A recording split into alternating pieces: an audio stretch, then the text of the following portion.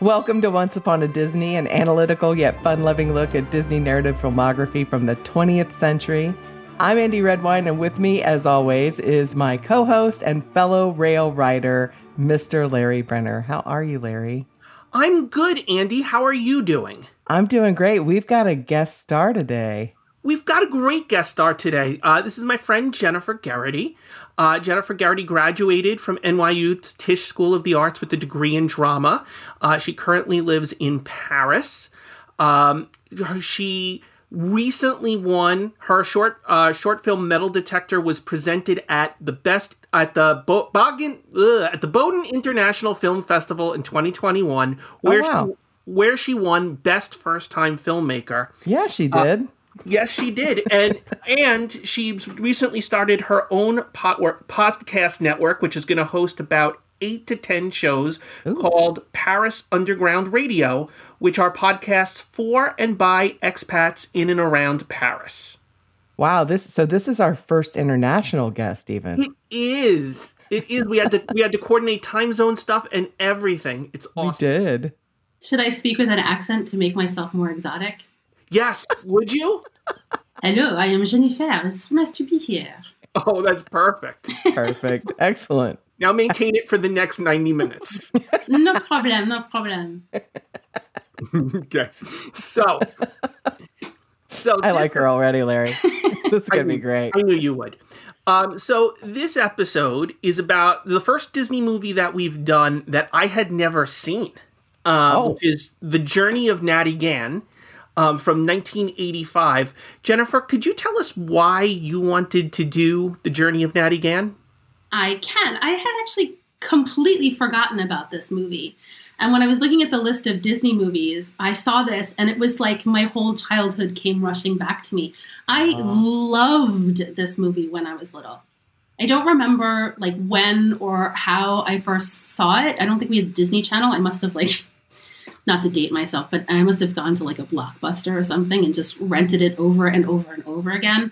When I was going through like the list of films, I asked my sister, I was like, oh, should I do The Journey of Natty Gann? She was like, you were obsessed with that film. I think because she was just a little bit older than me. And she was so sassy and self-assured. And like, she was never afraid to speak her mind. I just found her very aspirational, and she had a pet wolf. And she has a pet wolf, which is perfect. Yeah. I mean, this movie was nominated for an Oscar in costume design. It was written by Jean Rosenberg. She also worked on White Fang and The Black Stallion. And the movie's an original screenplay, which kind of has some, when you know she worked on White Fang and The Black Stallion, you can see it, right? Sure. But this movie did not do, I mean, despite the, Jennifer's, patronage at Blockbuster, this movie did not do well, which is surprising because, Siskel and Ebert gave the movie 2 thumbs up. People were sort of surprised it didn't do better at the box office. But where the movie really did shine again was kind of this underground VHS rentals. And it's still a little known gem by a lot of people. Yeah, just in case you haven't seen Journey of Natty Gann, and I always assume if I haven't seen it, other people haven't, although I've missed out on a lot of things that other people have seen. The plot is not super complicated. There's a young woman, her name is Natty Gann, her father takes a job across the country, and she decides to journey across the country to get to her father. But that summary doesn't let you know how fun this movie is. I mean, that's reducing it to plot elements. And when the three of us were talking a little pre-production, we took a look at the trailer for The Journey of Natty Gann, and we decided to entirely blame the trailer for the reason that the movie didn't do well. Agree. So what we noticed was it really tended to focus on action sequences. And Jennifer was saying, it's an action movie, but it's not really an action movie. Yeah, no, it's a love story. It's a love story between Natty and her dad, which is like a beautiful love story, especially for a 12-year-old girl, which is the time when you should be rebelling against your parents. Or it's a love story between Natty and her wolf. Sure. Or it's a love story, but it's about the relationships of these characters. The other thing I noticed from this trailer is they don't show any action that is suspenseful. Mm-hmm. They show the resolution to every suspenseful thing that's going to happen. They even show the final seconds of the movie, Natty reuniting with her father. You don't do that in a trailer. You need to leave them hungry, right? And there's not a lot of hunger after you watch this. You're like, oh, they encapsulated a movie in 90 seconds. That's okay. But you also don't care because they don't show you any of the bits with Natty and her dad in the beginning where we see how much they love each other. Right. So they get together in the end and you're like, oh, great. Well, that happened. You know, you miss all of the sweeping, epic storyness of it. Which leads us directly into our next segment, which is the Manish Tana. And anybody who's listening for the first time, the Manish Tana, it's the opening of the 4 questions of Passover, which begin, why is this night different from all other nights? And I would throw out to you, we know that the movie is going to be about this journey, but I would say that the first 15, 20 minutes of the movie, Natty is not journeying. Why do we start so far before the journey? Why do we start, of all places, at like a union meeting? Where Natty's, that's where we begin, right? It's a union meeting. Natty's father is getting up and talking to all of the other workers about how they need to work, how they need to get money. Why do we start there? Well, ultimately, I think theme-wise, we're in the world of the Great Depression. And Natty, interestingly, encourages her father to lead these workers. She tells him, go on. Like, she kind of nudges him toward that, and he takes on, and he gets in front of people, and he says, we want to work, we need to work, we have a right to work. And that whole thing sets up why he's willing, and it's why we sort of forgive him for abandoning her, right? Because if he just leaves with a job, we're not going to believe that relationship's going to hold. Right. Not only that, but we need this time to see the relationship between Natty and her dad.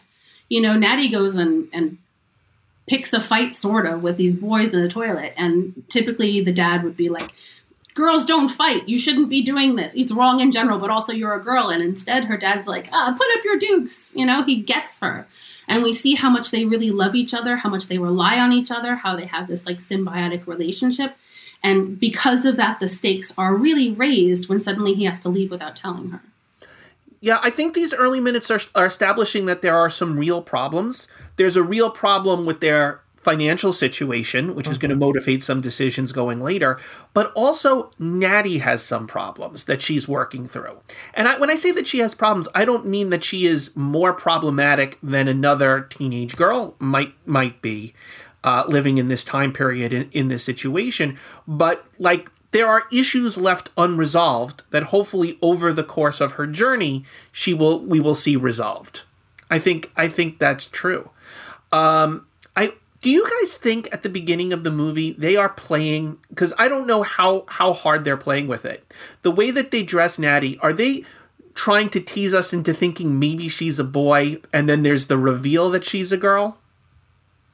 Her face is so pretty and feminine. I don't know how much work is being done for that, but like we see her from a little bit of a faraway shot, a little bit with two other boys, and right.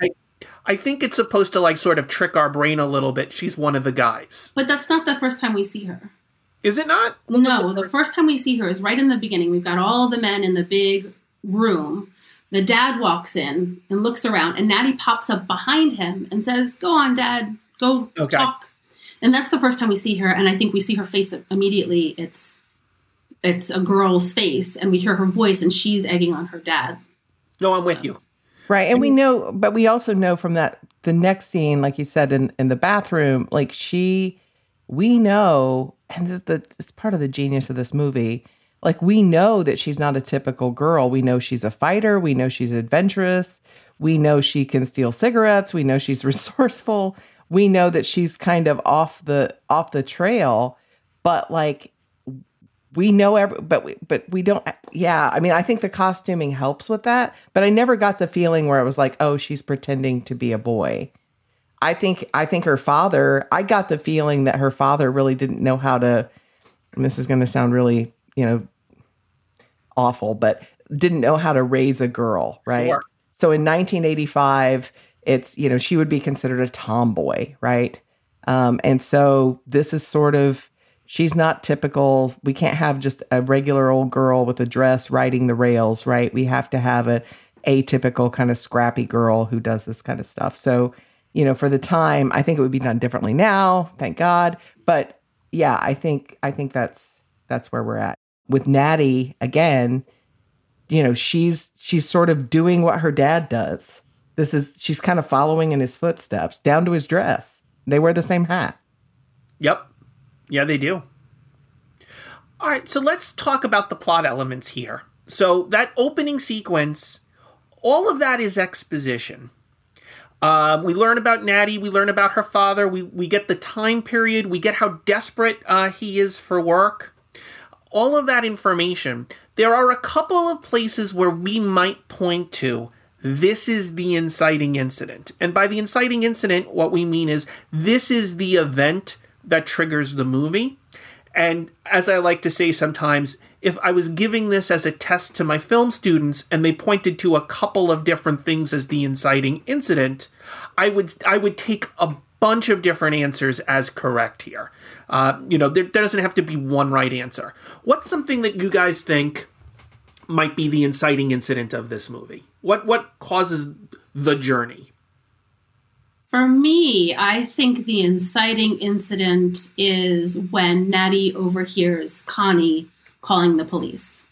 Because in as much as Natty is rebellious, she listens to her father and she trusts her father. And I think even after he had left, if she knew he wanted her to stay, she would have stayed. And it's not until he overhears Connie saying, this is an abandoned girl, she needs to get taken away, locked up, whatever, that Natty's like, I gotta leave. And that's when the journey starts. I mean, that directly leads, she's not journeying till that happens. Right. And I would certainly take that as an inciting incident. Probably the answer I would give. Is there another answer that anybody wants to throw out here? I love it. Larry, it's like your teaching workshop. I'm sorry, I'm still Larry and I've been in a workshop all week, so it's he's sounding similar. No, so I think it's when Saul gets a job and then the ticking clock of the 6 p.m. bus. So he's got a job. It's an opportunity for him. He wrestles with it. He's not sure what to do. And thank God we see him wrestling with it because we wouldn't like him otherwise. And then there's the 6 p.m. bus. He's running around trying to find his daughter who can't be found. And he leaves on the bus. And that's the other answer that I would take, because that is the event that changes everything for Natty, her separation from her father. So her father gets that job and leaves, and we could say, maybe the physical journey doesn't begin till she gets that phone call, or she overhears that phone call with Connie, but that the emotional journey that she's about to go on begins the second she realizes her father is now gone. I would take both of those. So when we're talking about rising action and climax, we're generally talking about all the things that happen in Act 2, leading, that's the rising action. So, Natty begins her journey, she rides the rails, she gets thrown in juvie, she has time with the blacksmith, she meets John Cusack, there's a lot of a wolf. She meets and becomes best friends and soulmates with a wolf. My apologies. There's a lot of stuff that happens that would be the rising action. Well, I always talk about screenwriting as taking this lovable character and tying them up and putting them on a train track and barreling a fiery train of explosives toward her to see how she escapes. This is totally that movie. Sure. Literally all of those things happen. But one of the things that we learned in English class when they taught us that plot line, and that the rising action is this line going up. What they don't always tell us is when we take a microscope to that line, very often the rising action is 2 steps forward, 1 step back. Mm-hmm. She gets a little closer, but then she gets a setback as she's working her way towards the climax. And she's getting closer and closer geographically to her father, but in some ways, she's as far as she can possibly be from him when she's in juvie and is told, you're going to be here for years. Right. The distance becomes measured in almost time more than space at that point. She's farther apart now than if she'd stayed in New York. Right. I mean, she's the personification of Murphy's Law, right? Like anything that can go wrong will, and it totally does in this movie. And I think that's what keeps us there, because you're like, okay, I want her to get to her dad. And she does, but like, it's not easy for her. And she makes a lot of changes. I mean, she grows as a person, she grows as a character. And I mean, no wonder Jennifer loved this movie when she was a kid. It's perfect. There are so many reasons. Yeah. So what would you say the climax of the movie is? Generally speaking, when we're talking about the climax, this is the moment where the forces of good contend with the forces of evil, where the conflict is at its highest point, where things are at their most suspenseful, where we are worried that things will go terribly, horribly wrong. What would you guys point to as the climax? There's, again, probably more than one answer here. I don't know if this is a wrong answer. But for me, I think the climax is pretty close to the end of the film, like moments away from the end of the film, when Natty is in a car going up to finally see her dad, and it breaks down, and her dad is putting explosives in to blow something or other up, and it explodes. And so like now they're so close to getting together and they can't. To me, that's the climax. No, yeah, I agree. And she's chasing the car. She's chasing, she sees her dad in the car and she's chasing him, and she can't run fast enough. And she's, the car's winding around and she's trying to take shortcuts and she can't get to the truck and she can't get to the truck. And there's this moment where she turns around. She's like, she's done. And then she turns around and there's Saul. Yeah. And so for me, that feels like, and then it doesn't feel like I have really any falling action. Maybe it's all together in one piece. It ends too fast for me. That's my only, one. I want more. I want some falling action. I had the same reaction when they got back together. I was like, great, but can we see them have a conversation? What's her decision going to be about the boy that she likes? Right. Like, are they gonna head down south? Like all of those things. There's none of that. No. Little girl reunited with her father. Done. We're out. What else do you need to see? I think I'm too enamored with this film, because for me, I'm like, yeah, perfect. I don't need to see anything else. They're back together again. Of course, they're going to live happily ever after the end. So the other place that I might point out as the climax is arguably it is the moment where she lets Wolf go. Oh, God. Oh, my God. I cried so hard. Because throughout, at the beginning, not throughout the movie, but once she runs in with Wolf, they are bonded in this spiritual, I almost want to say like that he is her spirit guide, like that they are linked. Like they understand each other on this intuitive level. When the moment they lock eyes after the dog fighting, that's it. They are one person. And he starts hearing the calls of the female wolves out in the wilderness, and he keeps resisting the call. He goes off to explore, but he always comes back to Natty. And then there's that final moment where, and every time that he goes, she's like, no, don't go. I love you. I need you. Protect me. Then there's the moment she hasn't found her father yet.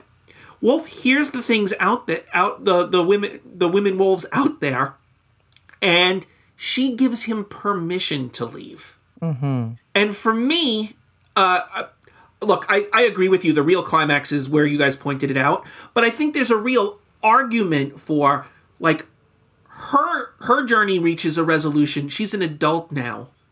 She's no longer looking for the guardian. Now it's about protecting other people. And she transitions in that moment where she has her moment of truth and she lets the wolf go. Larry, I think that's brilliant. And if that's it's almost like this film has three climaxes then, because then we also have that moment with Harry. Yes. Where she has to she lets Harry go. Yeah. And she says, I cannot follow you.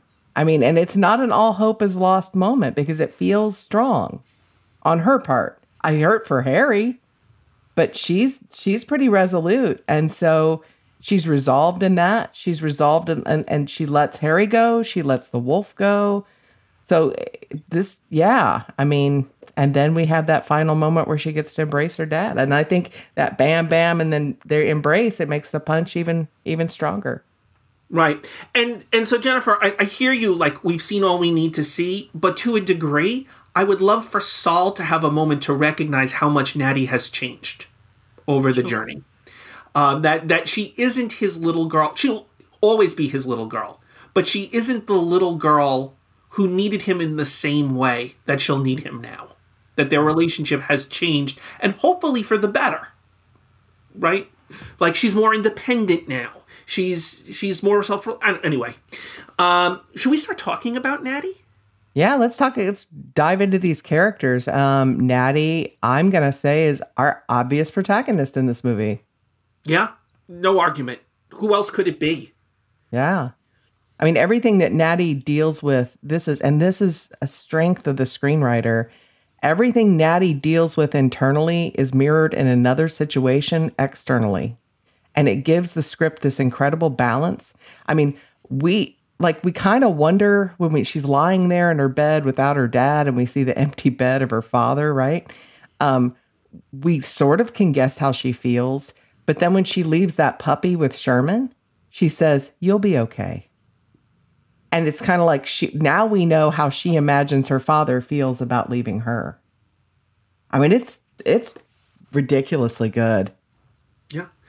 She's complicated. She's very complicated. And what I like about her is she's complicated in a very teenage way. By that, I mean, like, teenagers don't know who they are yet. Right. And you're half an adult, half a kid, and, like, you want to be brave, but you want to be held. You want to be independent, but you also want mom and dad there. We see her during the day. Like, she is free to run around in New York without a care in the world. She's Chicago. scared of nothing. And yet, her daddy's gone. And, like, while that might not change her day-to-day basis because they don't spend the day together, it makes everything scarier than it might otherwise be. I love that about her. I think that's true. One of the other things that I really love is that she doesn't actually talk very much. It's a very powerful performance, and I think a lot because of what Andy said, because the world around her reflects how she's feeling. It's such a powerful performance. She only speaks when she really has something to say. And I think that's a really powerful, I think she's a powerful role model for young girls. But I also think this would be a really important film for young boys to see because she's so powerful. She's never really wrong. She's got a strong moral compass. She's a bit rebellious because she's 12 and, I can do whatever I want. But she's never really wrong. She has a very good sense of morality. And her heart's in the right place. She saves dogs and wolves and all that. I think she's a great role model.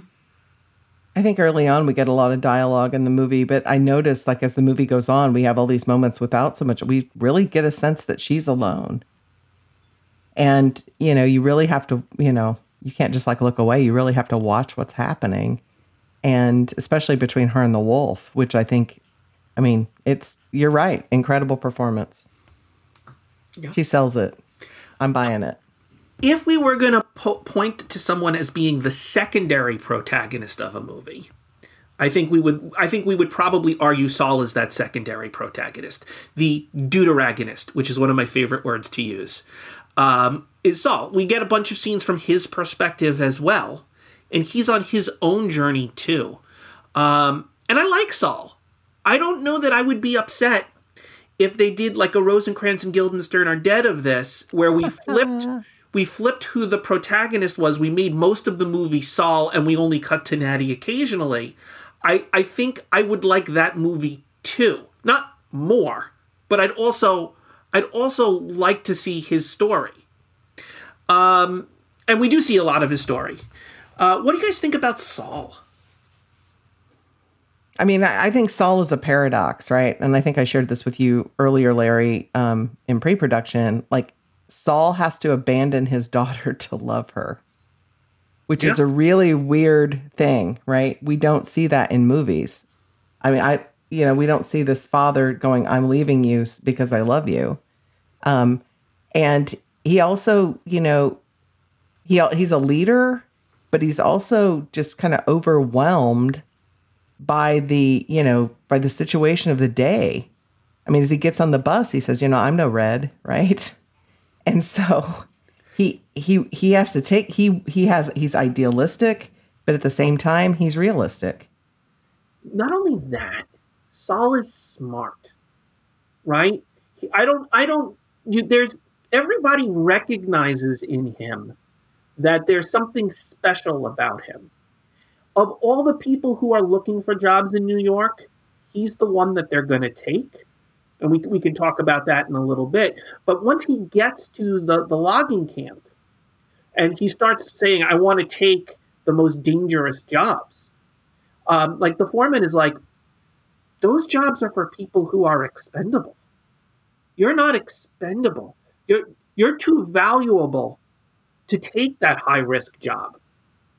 And like, do I think Saul's a Red? I don't think he's a Red. Do I think he's read the Communist Manifesto? I bet you he has.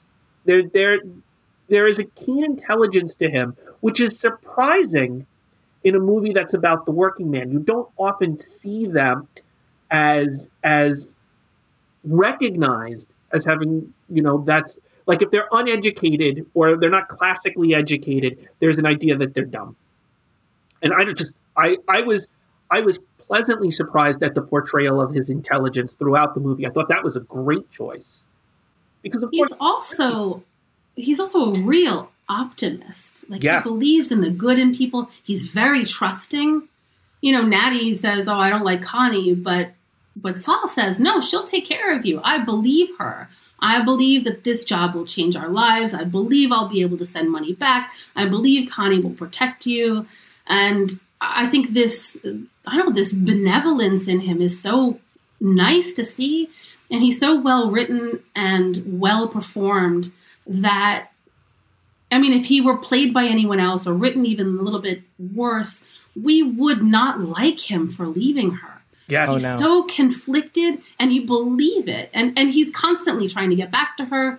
So I just think it's a very powerful role. And I don't think we often see these kinds of relationships between fathers and daughters on screen that are so pure in this love and trust. And that's such a great point, Jennifer, because he's an optimist during the Great Depression, but that's why he's up on the stage doing like waiting for Lefty for everybody, giving his Clifford Odets speech about how things can change for the working man.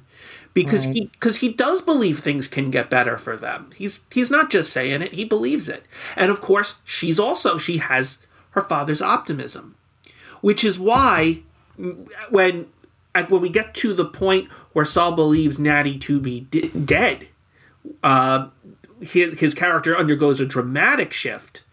And, it's hard not to see the fact that he starts volunteering for the most dangerous jobs at the logging camp as it's an attempt at suicide, right? Yes. It's death by work. For sure.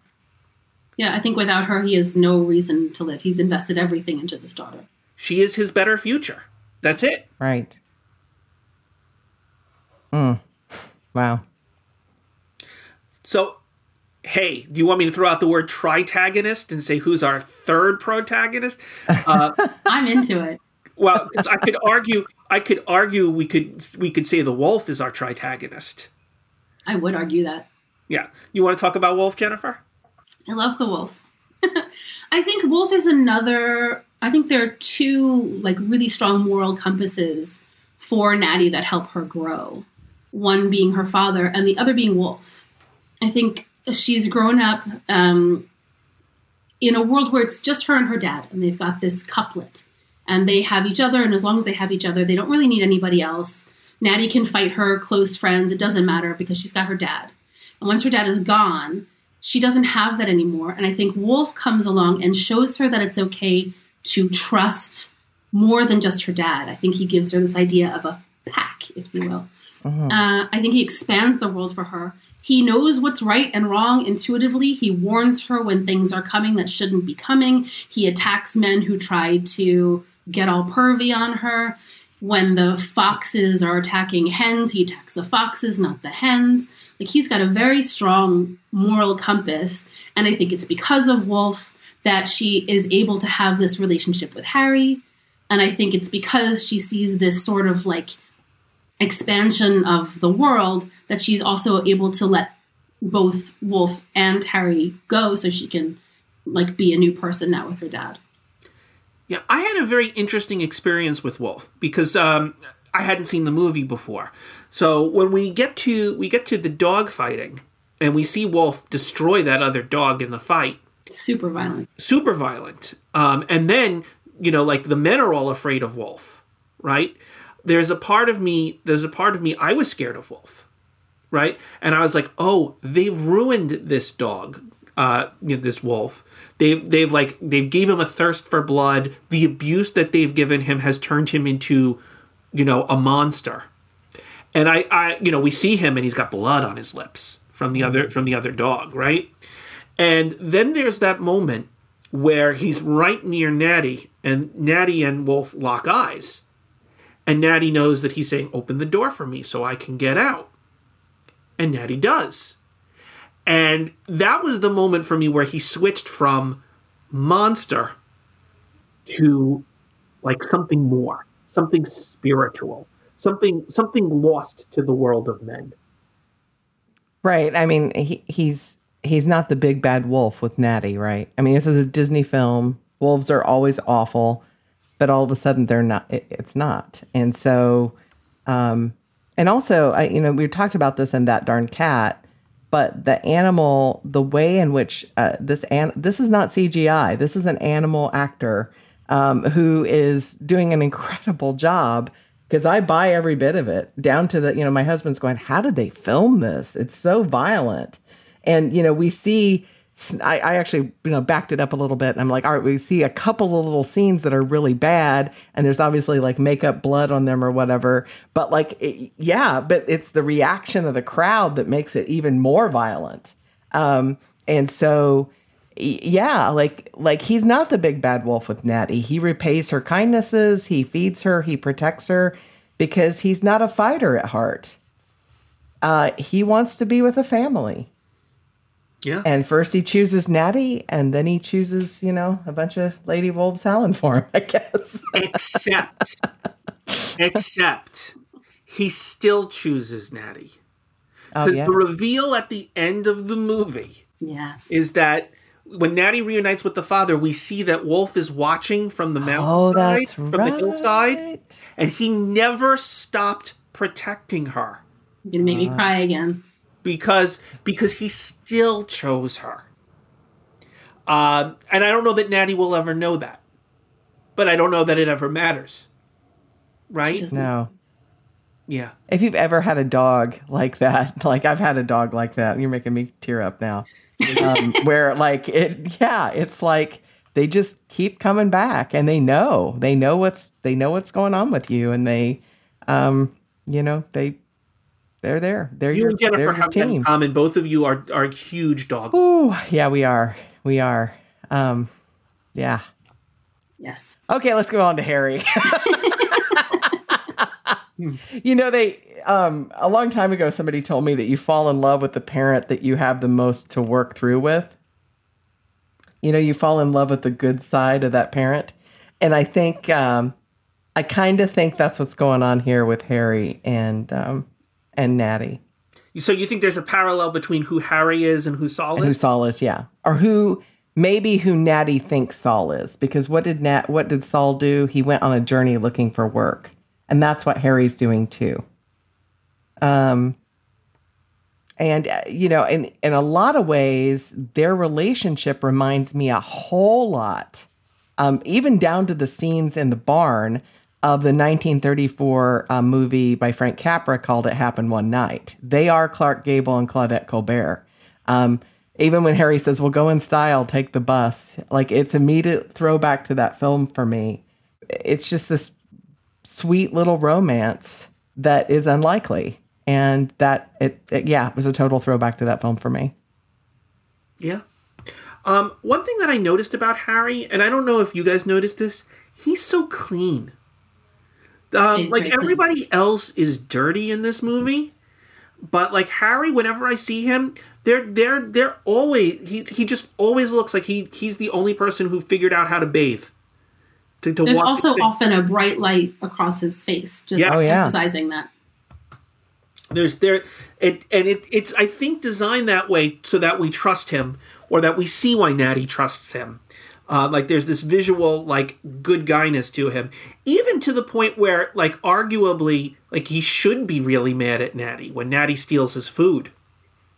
And then like he should just chase her off, and he's like, all right, sit down, kid. Like let's do this. Let's split it, right? There's a lot to like about him. I was getting some serious big brother energy from him towards Natty for the vast majority of this movie. And then it takes a turn. And I have feelings about this, but I know you have feelings about this also.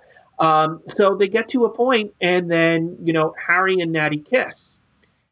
I mean, we're judging it by today's standards. That's right. Like, Graydon watched it with me. Graydon is our 10-year-old. And Graydon was like, oh, I bet the producers made them do that. Well, yeah, they did, because it's John Cusack. Yeah. And he's like the heartthrob of like, he was Tiger Beat magazine in 1985, right? I guess my point is, were we looking for it to turn romantic? So if I were to nitpick this film, which I will do only because I'm here. Right. That's what we do. Harry is the character that I have a problem with, because I think if you want to set up a relationship, a romantic relationship, you shouldn't do it with the term of endearment kid, because every time he calls her kid, it's infantilizing her, and that is not sexy, or at least I hope it isn't sexy. So if he had called her girl or girly or missy or something like that, then maybe there could be a hint towards flirtation, and I could see it growing into some kind of romance. But he's dismissive of her. He calls her kid. And as much as I love John Cusack, and I do, he's not like a sexually charismatic person. No. He's intellectually sexy, like he's Lloyd Dobler sexy. He's not... And John, if you're listening, we think you're sexy, so...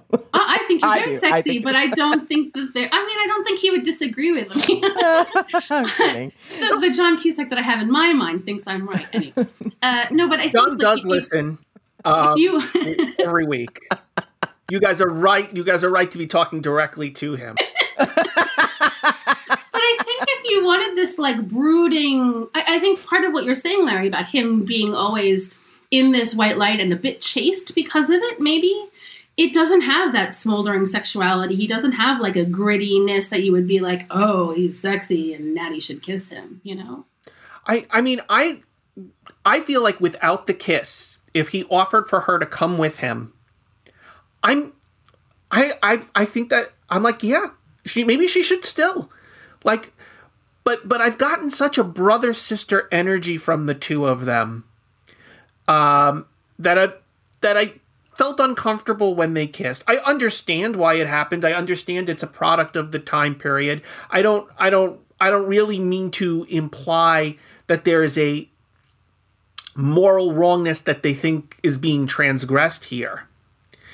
I'm just not there for it.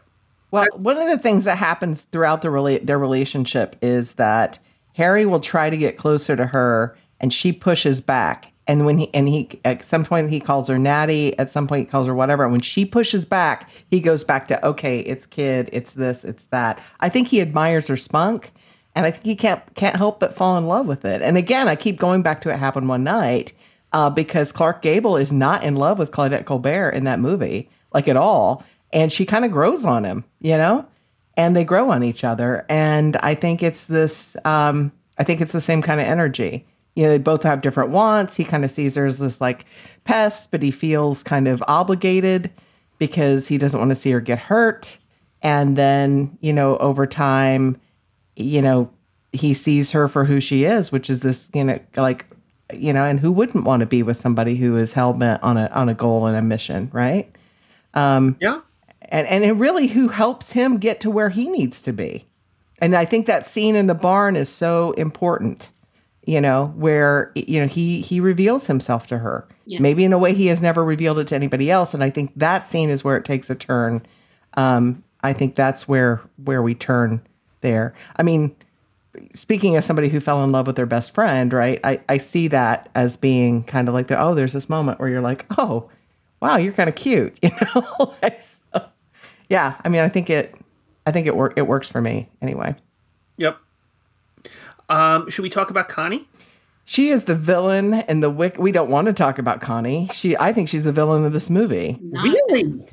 Yeah, I think she's the wicked stepmother of the film. And I think once Saul is gone, she has no desire to... I think she's in love with Saul, just by the way she touches his face. Yes, I think so too. I think she is... and once Saul's gone, she has no desire to deal with the brat, just like in Cinderella, where, you know, the evil stepmother, once the guy's dead, it's like, well, how do I get rid of Cinderella? It feels similar to me.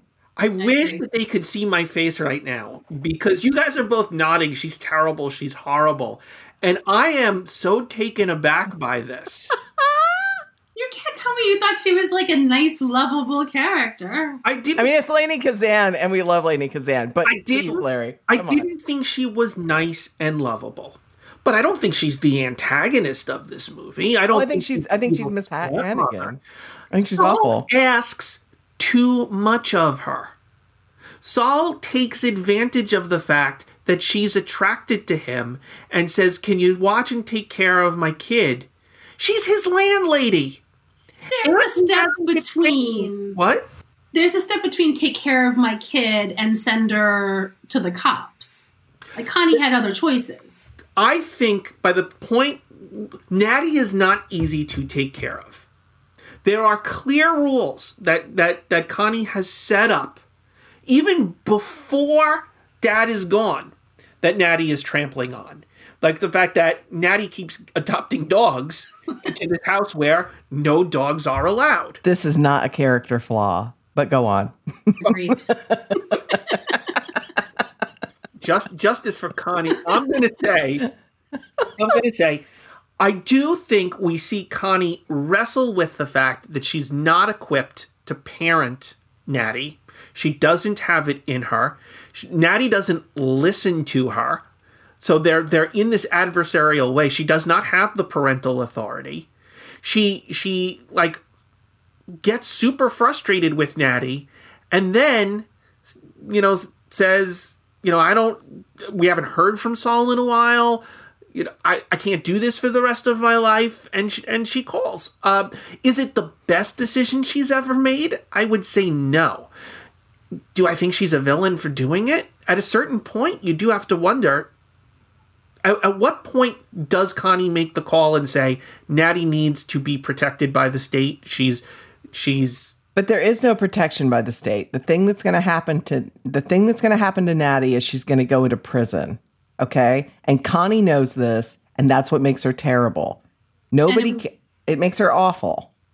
And it wasn't that long because Saul is still on the bus. Exactly. When she makes this phone call. So I looked it up. It takes a few days, but it has been less than a week. Yeah. Okay, well, I didn't get the sense that it was less than a week. I also feel like she was in it for the money. And at a certain point, she was like, you know what? This isn't worth the money. Screw the kid. Yeah, if you're not paying in advance, it's going to be 9 instead of 7. Connie, I know you listen as well. If Lainie Kazan listens to this podcast, I bow in her greatness. She is one of my favorite actresses. I felt that there was a conflict within Connie about what she was doing, and I don't think she made the right decision.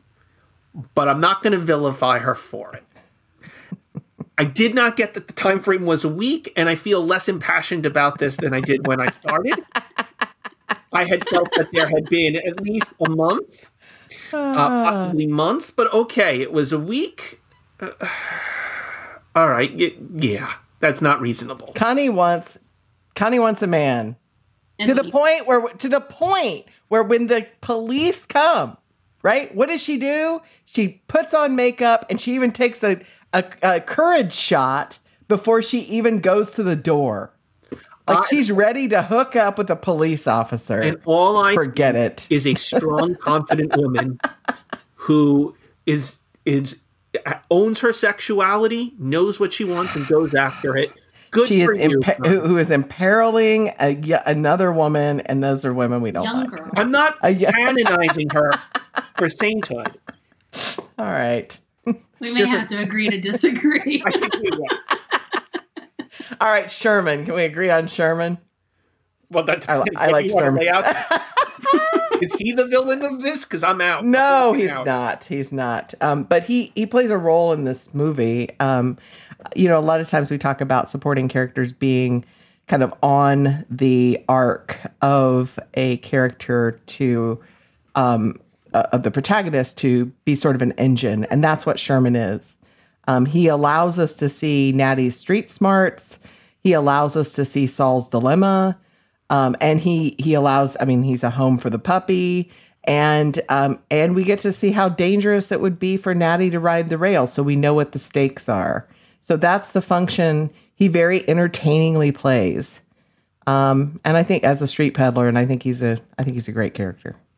No, he's fun. He provides the rare ally for Natty back home, possibly like the last link to her father in a weird, or a last link to paternal affection. Is that a better? Yeah. There's a world in which you have to say, why didn't Saul leave Natty with Sherman rather than with Connie? I think Sherman would have been a better fit. Oh yeah, but no, yeah, true. But then we won't have a movie. I'm with you. I'm just saying. I think Saul really... Well, but he would think, oh, Connie, she needs a motherly figure. I should leave her with Connie, right? Yeah. Who is not a motherly figure, and Saul's desperate, clearly. But yeah. Right. And I do think Saul is playing the game that Connie's into me, so she'll take good care of Natty. I think it is a calculated, manipulative move, because Saul has no intent of pursuing Connie romantically. I disagree with you. I think that Saul is a very loving, trusting character who thinks Connie is a woman. I love Natty. There's no one in the world who can't love Natty because Natty's the best in the whole wide world. Natty already lives here. She's independent. All Connie has to do is give her some food and make sure she goes to bed. I'm with Jennifer here. I guess Jennifer. Maybe I'm a little less trusting of men than you both are, and that's fine. That's fine. No, I think it works with Saul's character in that he wants to think the best of everyone. He thinks the best of Connie. He really does. He thinks the best of everyone until he finds the wallet. And maybe that's when Connie really is her best self when she's around Saul. Maybe she... I'm sure she is. Maybe. I'm sure she's great. All right, Parker and his gang. See, and I would say Parker is the antagonist of this movie if we're going to point to a single character as the antagonist. Oh, yeah. Yeah. I'm fond of looking to Disney movies and saying the antagonist is the protagonist, but with making the different choices the wrong choices. And whereas when Natty is separated from her father, her desire is to reunite, Parker's decision is to emancipate himself, do whatever he wants. He does not cling to the moral code that Natty clings to. He's the dark mirror to Natty. Natty could also be a leader of a gang. She has leadership qualities. Mm-hmm. She could do what Parker's doing. Right? What am I reading too much into it? Natty as the Parker as the dark version of Natty? Because I think... No, I hadn't thought of it before. I think you're right. I think yeah, go ahead. Can I just why were they trying to capture the bull? To sell it. They were going to steal it and sell it to somebody else. Okay. It does not seem like the world's greatest scam to me. Why would you steal a bull? And who's going to buy a bull? I don't know. It's pretty brash. Scarce. I don't know. Maybe there's a farmer across town that Parker knows who's hoping to impregnate his cows. But isn't it pretty obvious if there's this? I mean, sorry, this is like obviously not the logic of the film. But if someone steals a bull, wouldn't you know? Hey, that's my bull that was stolen. You have to give it back anyway. I mean, I think they're going to take it to get it. I got the idea that they were going to take it to get it butchered, but that that was kind of my idea because those kids are starving, and when people, I kind of have a soft spot for Parker and his I mean, he is the dark side of Natty, but at the same time, he's not been as lucky as she has. No. He has not had a Wolf. He has not had a Harry. He doesn't even have a Sherman. So his father abandoned him cruelly. Right. And so, while he's pretty brash and he's trying to steal a bull, that's not the truck that Natty can hang on to, literally, right?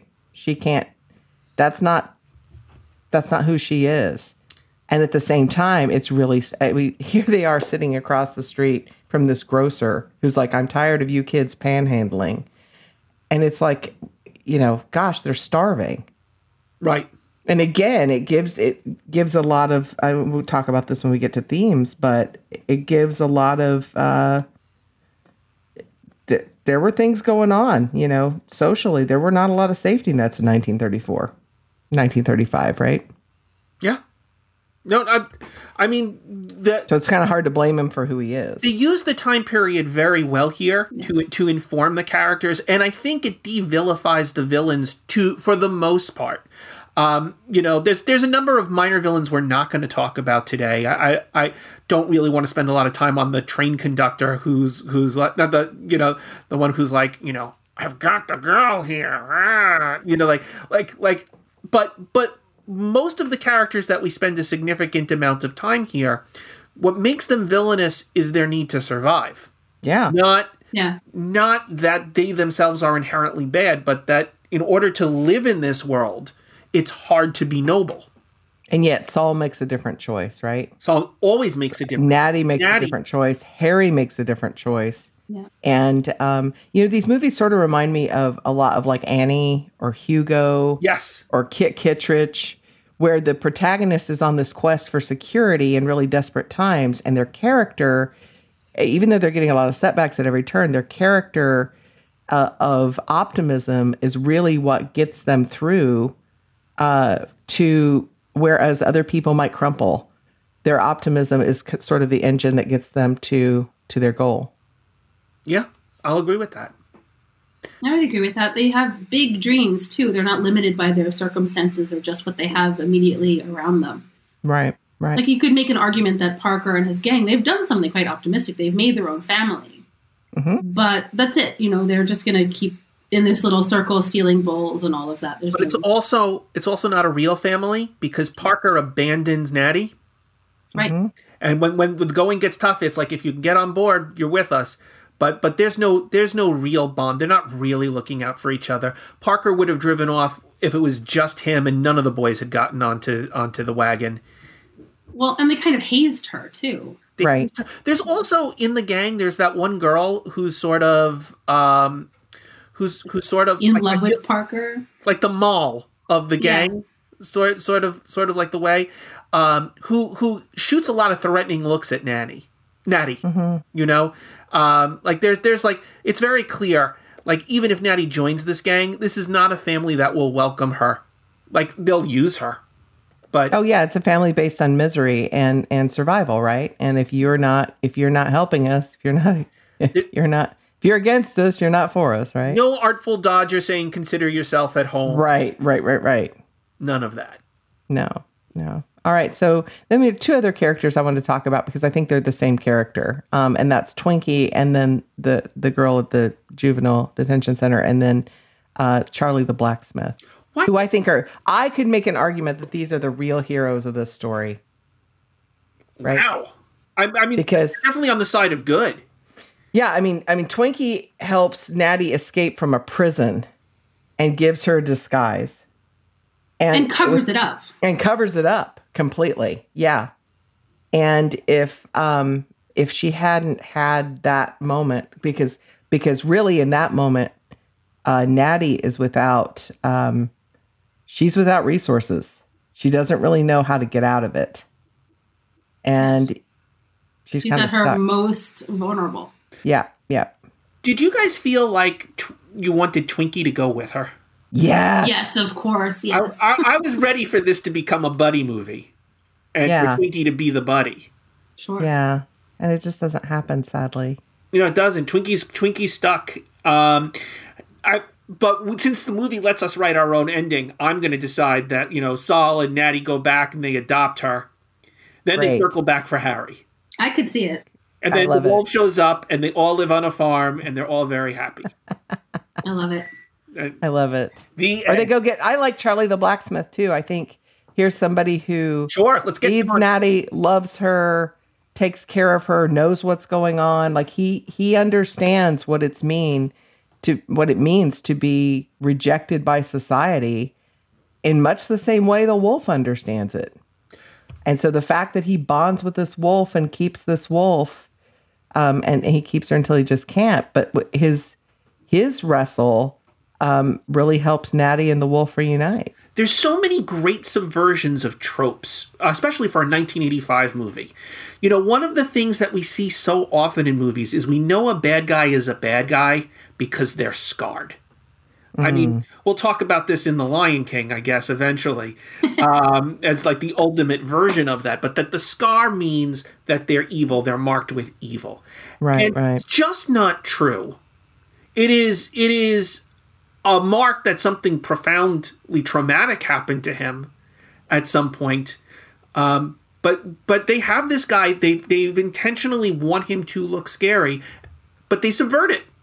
Heart of Gold. You can't. I love he's not in the movie for very long, but it is a great performance, and it's well written, and it's well skated. It's a win on every side, I think. Yeah. He's by far the most surprising character.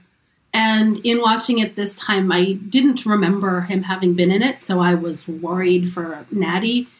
And of course for the wolf, and the way he's shot is scary. He's shot from below with the light on his scar. And he's just such a beautiful, lovely character. And I think he shows us that there's power in vulnerability. Natty in the beginning is tough all the time. You call my dad call me, I'm going to hit you. Right. And here's Charlie showing her, whatever you see here, I'm still a kind, loving person, and I would never hurt a wolf. He is the opposite of the pervy guy who picks Natty up hitchhiking. They are foils of each other. That other guy, he looked perfectly fine. There was nothing sinister about him. Seemed super friendly, but he was a grade A creep. I don't want to get too into it, but he is molesty. Yuck. Awful. Terrible. And it speaks to the strength of the screenplay and the balance in the screenplay, because every character is balanced and every scene has, it's so well done. They do so much in every single moment. They also, for the kid at home, remind us that hitchhiking is dangerous. That's right. That we're not going to romanticize it. Natty is in real danger there. You don't have a wolf. What would have happened to Natty if she didn't have a wolf? Or rail riding, right? Yeah. I mean, it's the same kind of thing. Things blow up, right? Yeah. But it doesn't feel like after school specially to me. No, where they don't get preachy about it. They just show there are consequences to these actions. Natty internalizes it without ever speaking of it. We learn a lesson and we move on. Oh, it's so great. I really enjoyed this movie. Oh, I'm so glad. Yeah, it's not didactic at all. The film is great. And keeps moving for sure. Larry, it's only an hour. Yeah. Larry, when you and I were talking, you said you wanted to talk about the relationship between Natty and her father. And I'm curious I'll talk about this briefly because we've hit some of it earlier. The thing that this movie does that's so smart is it recognizes there's a story problem. And the story problem is it's about a dad leaving his daughter behind. And that it's about the daughter going back to the father. How do we do this, break this story in a way where the dad is not the villain? Where it's about, where we can actually root for them to be reunited and not feel like dad's a monster for abandoning her. And they make so many smart choices with this. First of all, we see that Natty's dad, they spend some time with Natty and Saul, and we see their relationship and we see their bond. When Saul is initially offered the job, on principle, he says no. He's like, I'm not going to take this job that's going to send me away from my daughter. And then when he is about to walk out, he sees all those other guys out of luck. How many people are poor and miserable and desperate, and realizes he has no choice. We watch him spend that entire day, because he's got to get on that bus at 6:35. He's got no choice but to take the job. He's got no choice but to get on that bus. And what does he do with that day? He spends that whole day looking for her unsuccessfully. Yep. And then setting up provisions for her to be taken care of. Absolutely. And then throughout the movie, we see him calling Connie to find out. He gets mad at Connie when Natty's disappeared. He's about to leave the camp to go back and start looking for her when they find Natty's wallet in the overturned train, which we need to happen because we need him to stay placed. If they both start looking for each other, they're going to crisscross the country forever and never find each other. So he stays in place. And then when all hope is lost, he starts trying to take the most dangerous jobs, because without Natty, he doesn't have a reason not to take those risks. And it's so well done. I'm never mad at him for leaving her. Yeah. Yeah. I mean, I can see it. You can see other movies where that abandonment is something where you're like, well, I never want that kid to ever find their father again. But in this one, we're really rooting for Saul and for Natty, for sure. I see the writer working on this and grappling with this problem. And a lot of the times when you watch a movie and you watch a writer grappling with a problem, you don't see them come out on top of it. And I love that they come out on top of this. It's well executed. I think there's a lot to learn in it in terms of you know what it is? It's that they're like, I know what the audience is going to be thinking, and I'm not going to pretend the audience isn't thinking it. So every question that the audience asks, why didn't he find her that day? He tried. He was looking for her. Why didn't he leave a note? He did leave a note. He told the person who stayed. Every question you could ask, what could you do better in his position? There's nothing we could do better. He thought of it all. So good. He did. So good. He did everything he could. And it's because, again, he loves her and wants to provide for her that he abandons her. And that is, I mean, that's what's so interesting. Like I said, I love a good paradox in a movie. And there it is right there. And we find out at the end, too, that he had sent her a ticket. Mm-hmm. Yeah. Yeah. And when that ticket happens, it's like she gets renewed hope. Like, he wants me. And even though Parker and other people have tried to dissuade her, and nobody likes you, and you're an orphan, and blah, blah, blah, she has never believed that. She's kept her dad's optimism and kept that... I think there are moments where she fights off doubts, but who wouldn't? Who wouldn't? Yeah, yeah. It's so well done. It's so well done. Do we have any protagonist problems in this movie? None. We might have an antagonist problem in this movie. There we go. But I don't think we've got a protagonist problem. I mean, I think we have a series of antagonists, right? We have a lot of different antagonists in this film. And, yes. And maybe Harry's a bit of an antagonist at times and shifts around, and maybe, but yeah, I think we have dozens of antagonists. We have dozens of antagonists, but there's no one to hang our hat on. This person is our big bad villain. No. And really, that leads us to the idea that maybe it's just the hostile nature of the world. The Great Depression itself might be the antagonist of the movie. Yeah.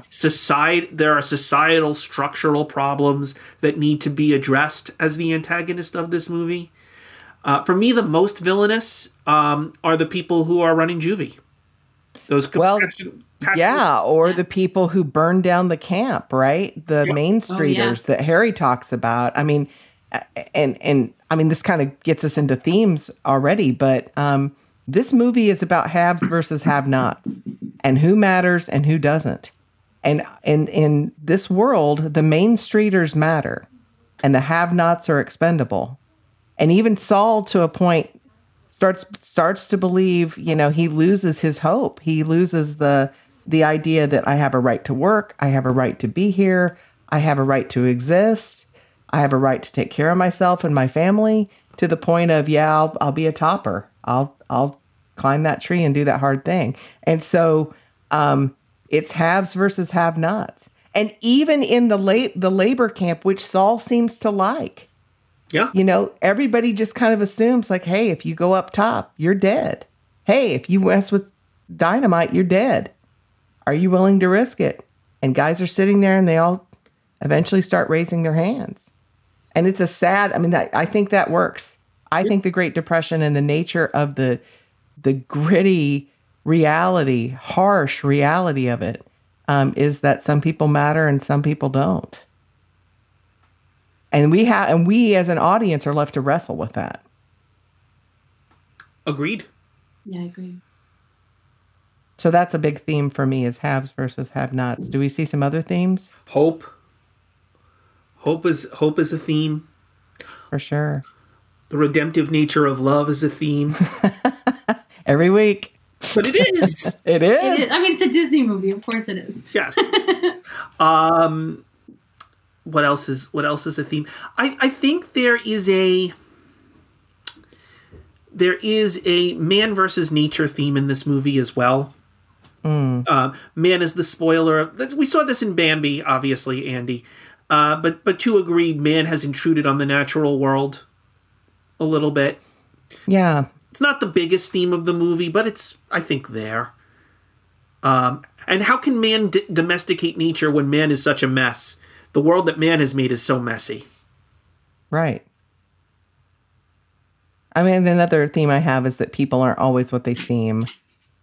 Because the people that seem to be the caregivers or seem to be the, person in charge or seem to be the kindly person who stops to pick you up when hitchhiking, they're not always there. And there's a real need for, this is a great movie to help kids, especially, young teenagers, start to understand that not everybody has your best interest. Yeah. So. Female empowerment. For sure. Right on. For sure. But you're talking about Connie, right? Sure. She runs her own place. She is a strong, powerful woman. Yep. I don't disagree. I don't think she's a kind person, but she is a strong, empowered woman. I'll give you that. Nice. All right. This is a coming of age film for sure. 100%. Yes. Coming of age. Yeah. Okay. So this is where we play our little parlor game, Jennifer, where we pitch what we would do with this movie. And when we're talking about doing it, we're usually talking about doing a sequel to it. Sometimes we talk prequels. Sometimes we talk about taking a character and doing something with them. What would you guys like to do? You're given a green light. Do whatever you want with the Natty Gann property. What do you want to do? Well, I know what I wouldn't do. What wouldn't you do, Andy? I wouldn't make a story about Connie. Fair enough. Or if I did, I would call it Annie and she would be Miss Hannigan because they're the same character. Hey, I've got feelings about Miss Hannigan too. If we ever do Annie, I'll Love it. Love it. What do you guys think? So I thought about this. I think that, in my humble opinion, this is a near perfect film. Mm-hmm. I think this story happens at the only time in Natty's life when it could happen. I don't think it could happen earlier. I don't think it could happen later. I don't think we could do this again because it would minimize this story or make it into some kind of trope. Like, oh, there goes Natty again, getting in another mishap. The second journey. Yeah, exactly. The way back. Natty gets back home. So I've been thinking a lot about, if this main story is Natty and her dad versus the world, I would do a prequel of how Saul and Natty's mom met. So this is I imagine they met in this is 1935, so I imagine they meet 1920 to 1923-ish.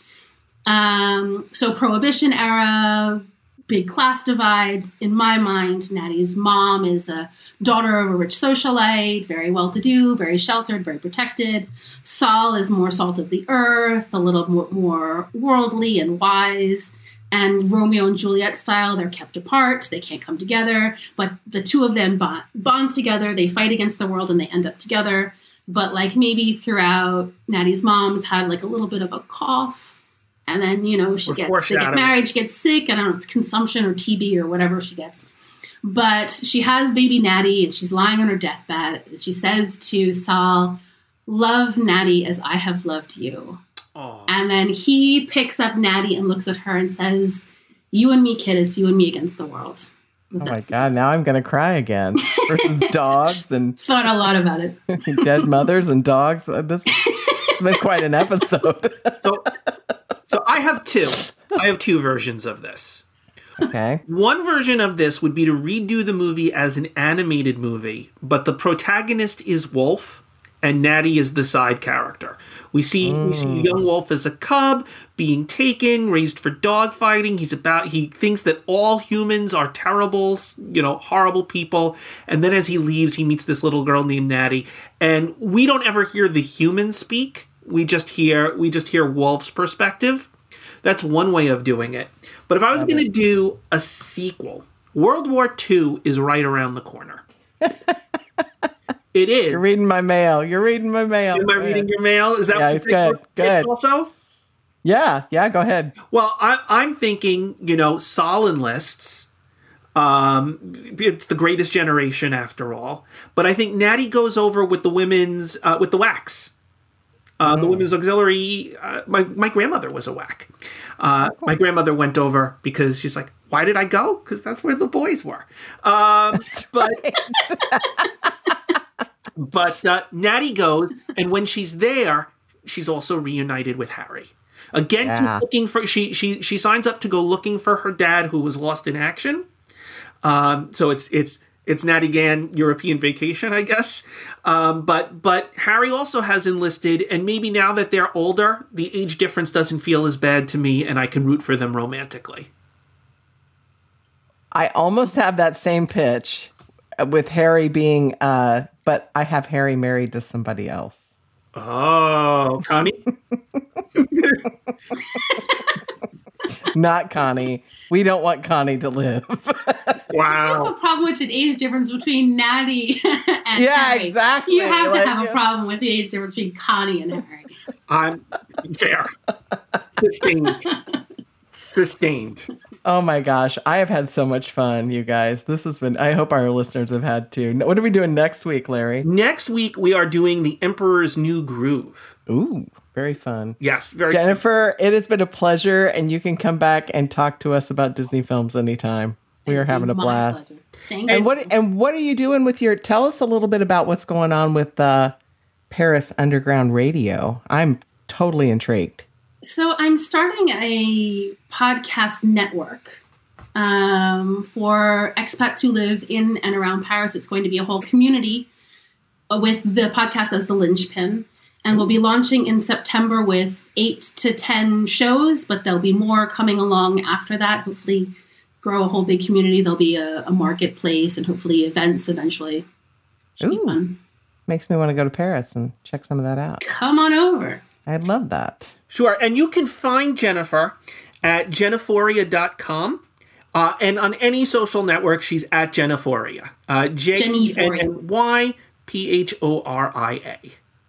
All right. And fans, you can find us at our Facebook page, Once Upon a Disney Podcast, and on Twitter at Andy Redwine and at Larry Brenner 6. And should you have a pressing question for us to answer, you can always drop an email into our mailbag at onceuponadisneypodcast@gmail.com. This has been a real treat. I'm glad to see these two friends reunited. You guys are great.